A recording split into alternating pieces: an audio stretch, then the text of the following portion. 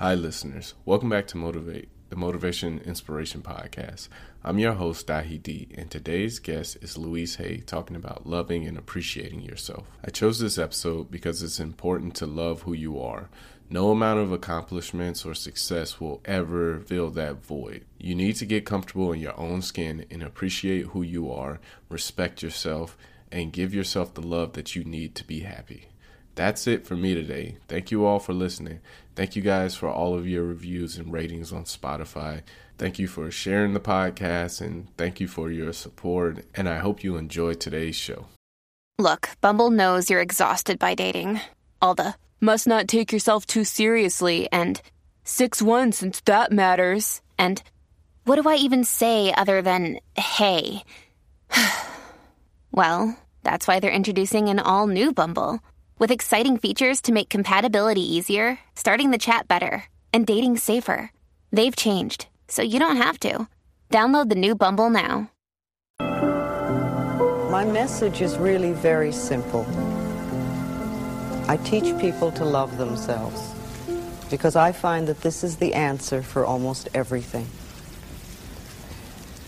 You see, I believe that we're all 100% responsible for everything in our lives. I think we create all of our experiences by our thinking, feeling patterns. The thoughts we think and the words we speak are enormously powerful.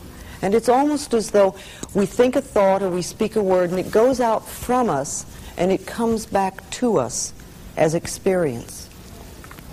Now we learn how we feel about ourselves and how we feel about life when we are very, very little. By the time we are 3 to 5 years old, we have a total mindset about who we are and what life is all about. And from then on, we keep reacting to experiences through this mindset.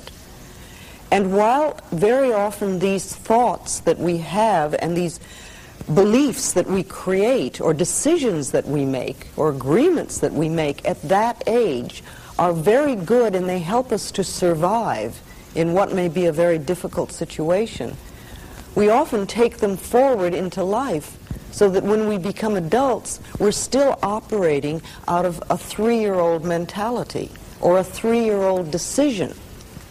And that often doesn't work in our life. So we learn these things when we're very young, and we usually learn them from our parents. And this is not to blame them, because I really do believe that we're all victims of victims. And it isn't possible for anybody to teach us anything that they don't know. If your mother didn't know how to love herself, there's no way she could teach you how to love yourself. And if your father didn't know how to love himself, then he couldn't teach you how to love yourself.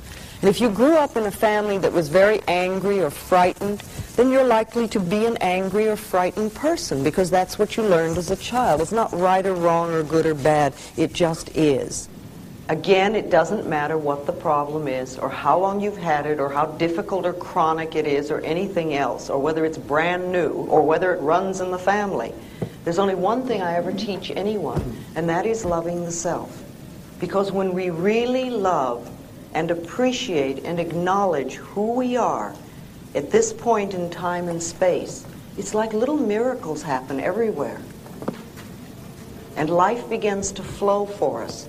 And we do what I call getting the green lights in the parking places and all those little things that make life so wonderful. And when we don't love and appreciate who we are, then we put up the barriers and the resistance to our own good. Now, I'm not talking about vanity because or arrogance, because that is not love. That is fear. I'm just talking about appreciating the being that we are. And I do a lot of work with people with mirrors. I'm going to ask you if you could open your arms, please. Thank you. You know, it's interesting because this is always a gesture of shutting off. And it's interesting to notice what is being said when we do that. Now, I can remember when I used to live my life, I lived like this. I was always like this. People would say, "Are you cold, Louise?" "Oh, no, I'm not cold." I was terrified. I was frightened. I didn't want to let anything new in because I didn't know what I was doing and I didn't know what would happen. And when I work with people, when I workshops or classes or anything, I always try to get people just to open their arms so that we can let the new in. Remember, this is the subconscious mind, and this is where we're holding. So this is saying nothing new will get in. So I always like to feel that I'm open and receptive to new ideas, and I'm willing to learn, and I'm willing to change, and I'm willing to grow. And sometimes I don't want to, and sometimes it hits areas that I don't really care to change at the moment. And, you know, that's always an area that I know is important for me to work on. Another thing I do a lot with people is I do mirror work. I have people do their affirmations in a mirror. I have people talk to themselves in mirrors. I suggest that you get up in the morning and the first thing you do is you go to the mirror. Before you go to the bathroom or do anything, you know, when you're really at your most delightful, go to the mirror and say, I love you. And what can I do for you today to make you happy? And you may not get an answer for a while because that part of you doesn't trust you.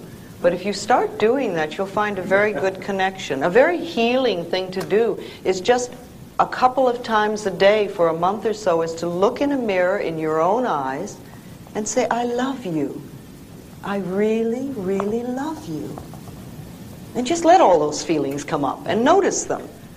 And if it's difficult for you to do that, notice that it's difficult for you to look in your own eyes and say, I love you. And ask yourself, now where did that nonsense come from? Remember, little tiny babies, when they're born, they absolutely adore themselves. And they're totally open, and they're full of love. They express themselves freely. They ask for what they want. They love their bodies from the top of the toe to the top of their head to the tip of their toes, and every point in between, including their own feces, which they'll gladly rub all over their bodies, because nobody's taught them guilt and shame. They know how wonderful they are. And then somewhere along the line, we get this idea that we're not good enough. And we start putting our tape measures around our waistline to tell us if we're acceptable. Or we read magazines that say we have to be a certain height or a certain weight before we're acceptable. Or we listen to the media that says we have to use a certain deodorant before we're acceptable. You know, it just doesn't make sense. We are absolutely divine, magnificent expressions of life, all of us. And like when we were in the circle looking at each other, each face is another unique expression of God. And we're not supposed to be alike. Since time began on this planet, there have not been two snowflakes alike. And there's certainly not been two people alike. And we're always trying to be like everybody else so we're acceptable. Our uniqueness is what makes us wonderful. So we want to love that and cherish it and acknowledge it. You see, if we really believe in our uniqueness and the wonder of each being, then there is no competition and no comparison. There can't be. We're just different. And we're meant to be different. And that's wonderful. And that's another thing we can acknowledge in the mirror. Do your affirmations in the mirror. How many people do affirmations on a daily basis? Well, okay, let's talk about affirmations for a moment. Every single thought we have or every sentence we speak is an affirmation. And it's either positive or negative. And it's going out from us and it's creating our experiences. However, when we talk about doing affirmations, what we're talking about is making definite positive statements to create something in our life or to remove something in our life. You see, if you stand there and say, I don't want this job, or I don't want this relationship, or I don't want these hips, or I don't want whatever, that does not get you what you want. That's what I call fighting the negative. And it doesn't do anything but keep what you have that you say you don't want. However, if you start saying and doing affirmations that I have a wonderful new job, or I have this most absolutely marvelous relationship, then you're beginning to create what it is you do want. Affirmations are like planting seeds. And if you think for a moment, when you put a seed in the ground, you do not get instant tomato plant or instant strawberries or instant oak tree. That seed goes in the ground and it has to germinate. That's the first thing, which means it breaks open its little shell. and little roots begin to go down. And it gets nourishment from the earth. And only then does the first little shoot come up through the ground.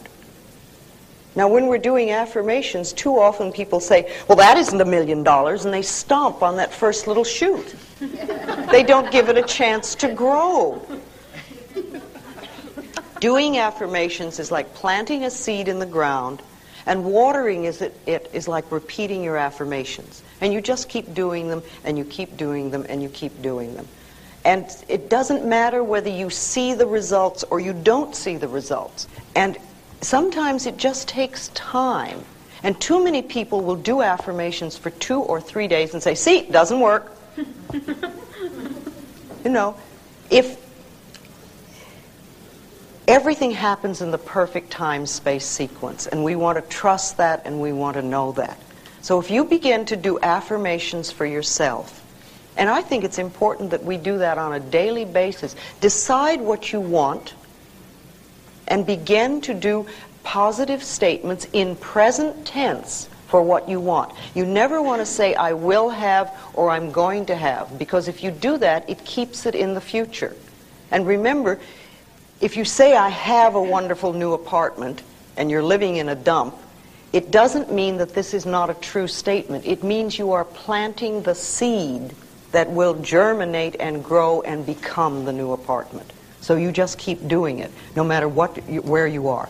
Also, if you're leaving a situation, if you're in a job you don't like, if you're in a relationship you don't like, if you're in a house you don't like, and you want something new, begin to bless with love. Interesting. Bless with love where you are.